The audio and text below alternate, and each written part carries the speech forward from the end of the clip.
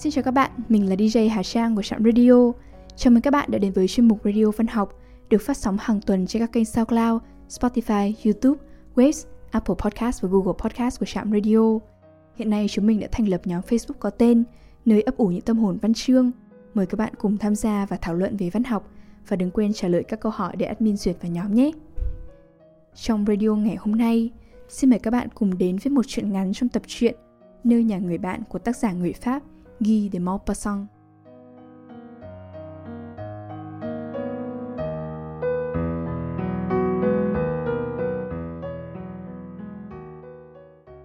Những đồ nữ trang. Lan Tanh, sau khi gặp người thiếu nữ ấy trong một buổi tối tại nhà ông phụ tá chủ sự, liền đem lòng yêu nàng tha thiết. Nàng là con gái của một thâu thuế viên ở tỉnh, qua đời cách nay nhiều năm. Sau đó, nàng theo mẹ đến Ba Lê. Mẹ nàng tới lui vài gia đình khá giả trong khu phố, với hy vọng tìm nơi để gả cô con gái. Hai mẹ con đều nghèo, nhưng được kính nể, sống cuộc đời bình thản và hiền lành. Người thiếu nữ có dáng một mẫu người tuyệt đối về người đàn bà đức hạnh, mà bất cứ người con trai khôn ngoan nào cũng mong được làm bạn trăm năm. Sắc đẹp khiêm tốn của nàng có một vẻ duyên dáng bẽn lẽn của các tiên nữ, và cái mỉm cười nhẹ nhẹ, lúc nào cũng hé nở trên môi, trông như phản ánh của lòng nàng. Ai nấy đều tán dương nàng, những ai đã quen biết nàng đều lặp đi lặp lại. Người nào cưới nàng, sau này sẽ có hạnh phúc, không thể tìm được người hơn nàng. Lan Tanh lúc bấy giờ làm thơ lại thượng hạng ở Bộ Nội vụ, với tiền lương hàng năm là 3.500 quan, liền xin cầu hôn và cưới nàng. Chàng hưởng hạnh phúc quá sức tưởng tượng bên cạnh nàng.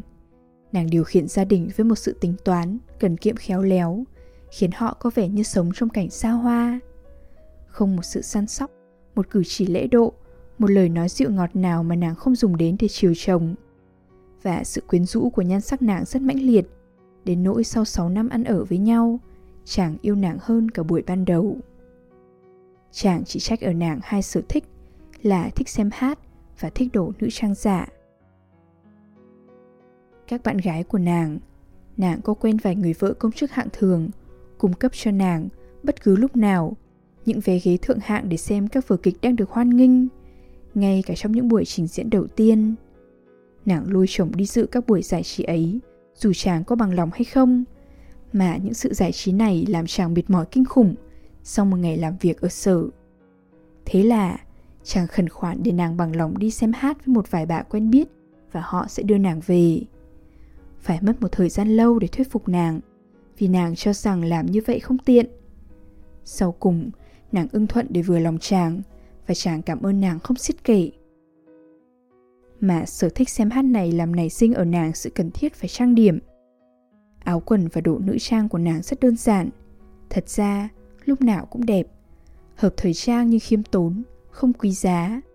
Và nét duyên dáng êm dịu, nét duyên dáng quyến rũ, nhún nhường và tươi cười của nàng hình như mang một vẻ mặn mà mới lạ do những chiếc áo xốp đơn giản.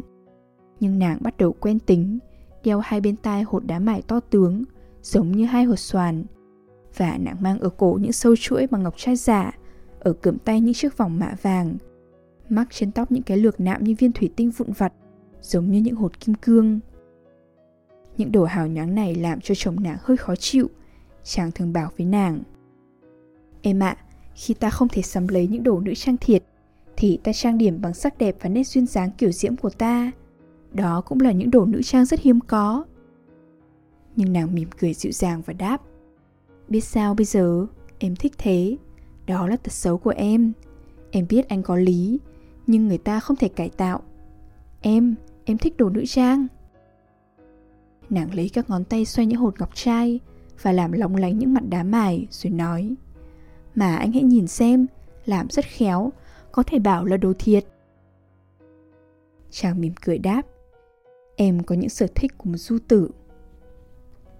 Đôi khi buổi tối, lúc họ đối diện với nhau bên góc lò sưởi, nàng mang cái hộp bao da để lên bàn, nơi họ đang uống trà. Cái hộp đựng những hàng rẻ tiền, theo lời của Lan Tanh. Và nàng bắt đầu xem xét các đồ nữ trang bắt chước theo đồ thiệt này. Nàng xem xét một cách cẩn thận, say mê, như đang thưởng thức một lạc thú thầm kín và sâu đậm, và nàng nhất quyết chòng một sâu chuỗi vào cổ chàng, để rồi cười hả hê. Trông anh làm sao ấy? Rồi nàng ngả mình vào tay chàng và hôn chàng mê mệt.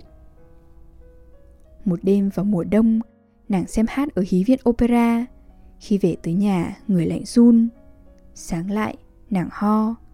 8 hôm sau, nàng chết vì sưng phổi. Lan Tanh suýt theo nàng xuống huyệt. Chàng tuyệt vọng một cách kinh khủng, đến nỗi tóc chàng bạc trắng trong 1 tháng. Chàng khóc từ sáng tới chiều, tâm hồn rã rời vì một sự đau đớn không chịu nổi. Và chàng bị ám ảnh bởi kỷ niệm, bởi nụ cười, bởi tiếng nói, bởi tất cả duyên dáng của người đàn bà quá cố. Thời gian không làm dịu vỡ nỗi đau khổ của chàng. Nhiều lần trong giờ làm việc ở sở, khi các đồng nghiệp của chàng họp lại tán gẫu, người ta thấy thình lình hai má chàng phồng lên, mũi phĩnh ra, hai mắt ngấn lệ. Chàng mếu máo dễ sợ và bắt đầu khóc nức nở. Chàng giữ nguyên vẹn căn phòng của vợ chàng. Ngày nào chàng cũng tự giam mình vào đó để nghĩ đến nàng. Và tất cả bàn ghế, những quần áo của nàng vẫn để nguyên chỗ cũ, y như ngày chót. Nhưng cuộc sống trở nên khó khăn với chàng. Tiền lương của chàng trong tay người vợ đã đầy đủ để đối phó với tất cả nhu cầu trong gia đình, giờ đây trở nên thiếu hụt với một mình chàng. Và chàng kinh ngạc tự hỏi nàng đã xoay sở như thế nào để cho chàng uống những rượu hảo hạng và ăn những thức ăn ngon mà chàng không thể tạo cho mình với số huê lợi thấp kém của chàng. Chàng thiếu nợ vài ba nơi và chạy theo đồng tiền, theo lối những người bị đẩy vào bước đường cùng. Rồi một buổi sáng, còn trọn 1 tuần mới hết tháng mà chàng không có một xu trong mình, chàng mới nghĩ đến việc bán đồ đạc. Tức thì một ý kiến nảy ra trong óc chàng là bán những hàng rẻ tiền của vợ chàng, vì chàng vẫn giữ trong thâm tâm một thứ ác cảm đối với những đồ bịp này của vợ chàng, mà trước kia đã làm chàng bực mình. Ngay đến việc nhìn thấy chúng mỗi ngày cũng làm sứt mẻ phần nào kỷ niệm của chàng đối với người yêu. Chàng tìm rất lâu trong đống đồ hào nhoáng của nàng để lại, vì cho tới ngày cuối cùng của đời nàng vẫn ương ngạnh mua sắm. Hầu như cứ mỗi buổi tối là nàng mang về một món đồ mới, và chàng nhất định chọn sâu chuỗi lớn mà nàng có vẻ ưa thích nhất. Chàng nghĩ nó có thể bán được 6 hay 8 quan, vì thật sự nó được làm rất công phu, tuy là đồ giả. Chàng bỏ sâu chuỗi vào túi và đi bộ đến sở theo những đại lộ, tìm một tiệm kim hoàn đáng tin cậy. Sau cùng, chàng tới một tiệm và bước vào, trong lòng xấu hổ, vì phải phô bày sự nghèo túng của mình và tìm cách bán một vật không đáng giá là bao. Chàng nói với người chủ tiệm: "Thưa ông, xin ông vui lòng cho tôi biết coi ông đánh giá cái này bao nhiêu." Người kia cầm lấy sâu chuỗi, xem xét, lật lại, xách lên coi nặng nhẹ, lấy một kính lúp, gọi một người thơ kế làm công, nói nhỏ vào tai người này những sự nhận xét của hắn, để sâu chuỗi lên mặt quầy hàng và lùi ra xa ngắm nhìn để xét đoán đúng mức hơn. Lan Tanh chướng mắt vì những trò này, mở miệng định nói: "Ồ, tôi biết nó chả có giá trị gì." Thì người chủ tiệm kim hoàn nói: "Thưa ông, cái này đáng giá từ 12 đến 15 ngàn quan, nhưng tôi chỉ có thể mua nếu ông cho tôi biết rõ xuất xứ của nó." Người góa vợ mở to đôi mắt, miệng há hốc không hiểu gì cả. Sau đó chàng ấp úng: "Ông nói, ông có chắc không?" Người kia đâm ra ngờ vực vì sự ngạc nhiên của chàng, nên nói cộc lốc: "Ông có thể tìm chỗ khác nếu người ta trả hơn. Đối với tôi, nó đáng giá cao lắm là 15 ngàn quan. Ông trở lại đây tìm tôi, nếu không tìm được giá cao hơn." Lan Tanh hết sức khở dại, lấy lại sâu chuỗi và bước ra ngoài, vì chàng cảm thấy một cách mù mờ cần tránh đối diện với những người kia và cần suy nghĩ một mình. Nhưng vừa ra tới đường, chàng muốn bật cười và nói thầm: "Đồ ngu! Ồ, đồ ngu! Sao mình không chụp ngay lời nói của hắn? Đó là một người thợ kim hoàn không biết phân biệt đồ giả với đồ thiệt." Rồi chàng bước vào một tiệm kim hoàn khác ở đầu đường Hòa Bình. Vừa nhìn thấy món nữ trang, người chủ tiệm nói to: "Ô, hay nhỉ, tôi biết rõ sâu chuỗi này, nó do ở tiệm tôi bán ra." Lan Tanh vô cùng bối rối, hỏi: "Nó đáng giá bao nhiêu?" "Thưa ông, tôi đã bán 25 ngàn. Tôi sẵn sàng mua lại với giá 18 ngàn khi ông cho tôi biết làm thế nào ông là chủ sở hữu, để tuân theo những điều luật pháp bắt buộc." Lần này Lan Tanh ngồi xuống vì cảm động đứng không nổi. Chàng nói tiếp, Nhưng ông hãy xem xét lại cho kỹ, ông ạ. Cho tới bây giờ, tôi vẫn tưởng nó là đồ giả. Người bán hột xoàn nói, Ông có thể cho tôi biết quý danh? Được ngay, tên tôi là Lan Tanh, làm ở Bộ Nội vụ, cư ngụ tại số 16, đường Những Vị Tuẫn Tiết.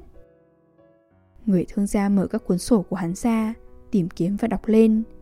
Thật vậy, sâu chuỗi này đã được gửi đến địa chỉ của bà Lan Tanh, 16 đường Những Vị Tuẫn Tiết, ngày 20 tháng 7 năm 1876. Và hai người nhìn nhau, người thơ lại thì luống cuống vì ngạc nhiên, người bán hột xoàn thì nghi ngờ đang gặp một tên trộm. Người này nói tiếp, Ông có thể nào để món đồ này ở đây trong 24 tiếng đồng hồ thôi, tôi làm giấy biên nhận cho ông ngay. Lan Tanh ấp úng, Vâng, được, rất sẵn sàng. Và chàng bước ra, tay xếp mảnh giấy bỏ vào túi. Rồi chàng băng qua đường, đi một đỗi, nhận ra lộn đường, quay lại đi tới điện Tuileries, qua sông Seine, lại lộn đường nữa, trở lại công trường Champs-Élysées, trong đầu không có một ý định rõ rệt. Chàng cố gắng suy luận, tìm hiểu. Vợ chàng không thể mua nổi một món đồ với giá ấy. Không, chắc chắn như vậy. Thế thì, đó là một món quà biếu. Món quà biếu? Món quà của ai? Tại sao? Chàng dừng lại và đứng ngay giữa đại lộ. Sự nghi ngờ ghê tởm phớt qua óc chàng. Nàng! Thế thì, tất cả những món nữ trang khác cũng đều là quà biếu. Chàng cảm tưởng như quả đất rung rinh, cảm tưởng như cây trước mặt chốc khóc ngã xuống. Chàng giang hai tay ra, ngã quỵ, bất tỉnh. Chàng tỉnh dậy trong một tiệm thuốc mà những người đi đường đã khiêng chàng vào.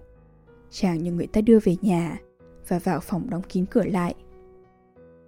Chàng khóc vùi cho tới tối, miệng cắn chặt một chiếc khăn tay để không la lên. Đoạn, chàng lên giường nằm, người rã rời vì mệt mỏi và buồn rầu, và chàng ngủ một giấc ngủ nặng nề. Một tia sáng mặt trời đánh thức chàng uể oải đứng dậy để đi làm. Thật là khổ tâm phải đi làm sau những cơn giông tố như thế này. Chàng suy nghĩ có thể cáo lỗi cùng ông chủ sự và viết một bức thơ cho ông ta. Rồi chàng thấy cần phải đến nhà người bán hột xoàn, và một sự xấu hổ làm chàng đỏ mặt.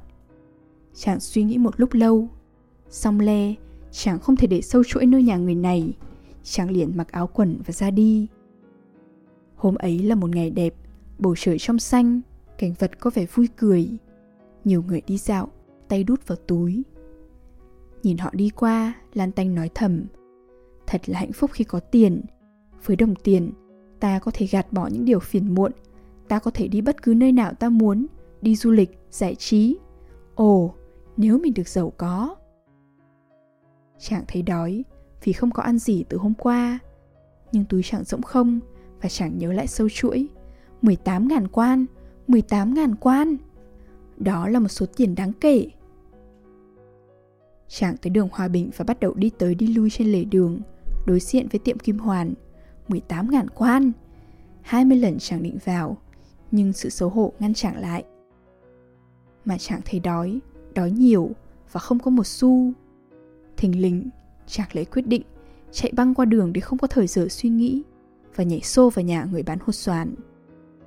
Vừa nhìn thấy chàng, người chủ tiệm vội vã kéo ghế, lễ phép mời chàng ngồi, gương mặt tươi cười.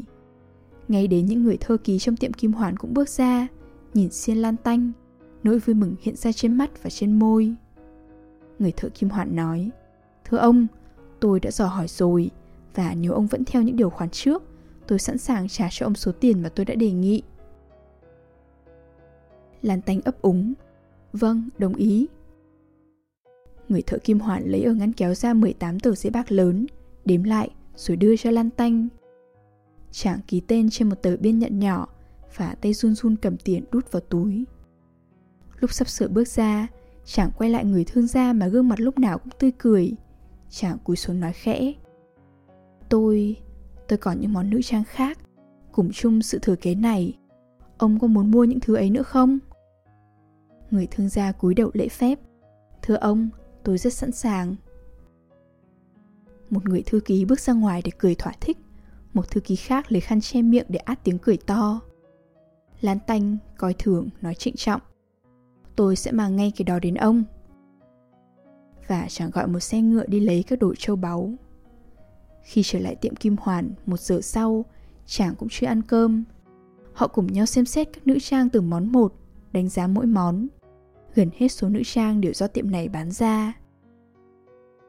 Bây giờ, Lan Tanh mặc cả về những sự ước tính giá tiền, tỏ ra không bằng lòng, đòi cho xem sổ bán hàng, và giọng nói của chàng mỗi lúc mỗi to lên khi số tiền lên cao.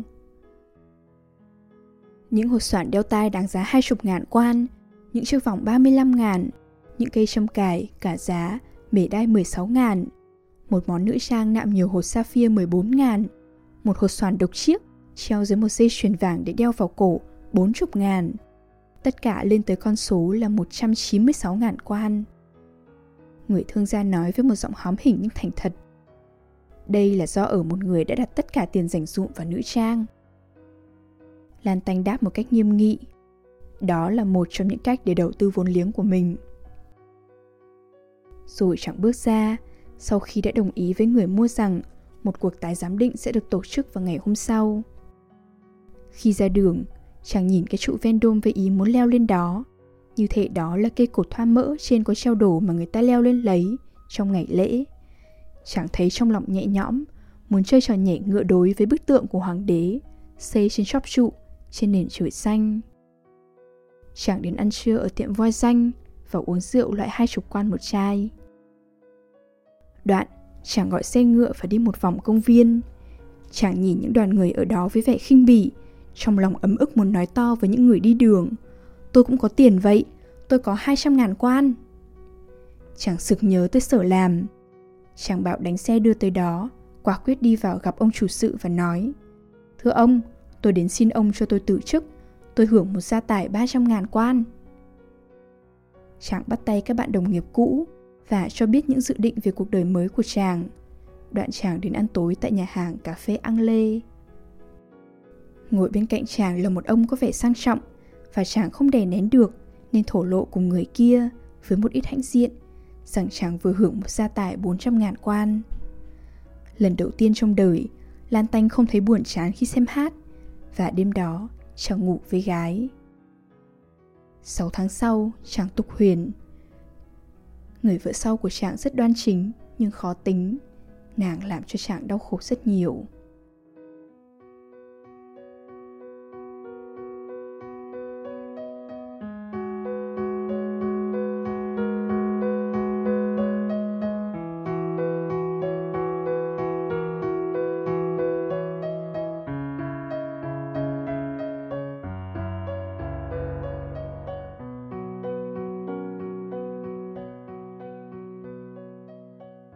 Đêm đã khuya, thời lượng của chương trình đến đây là kết thúc. Xin chân thành cảm ơn các bạn thính giả đã chú ý lắng nghe. Chúc các bạn một đêm ngon giấc.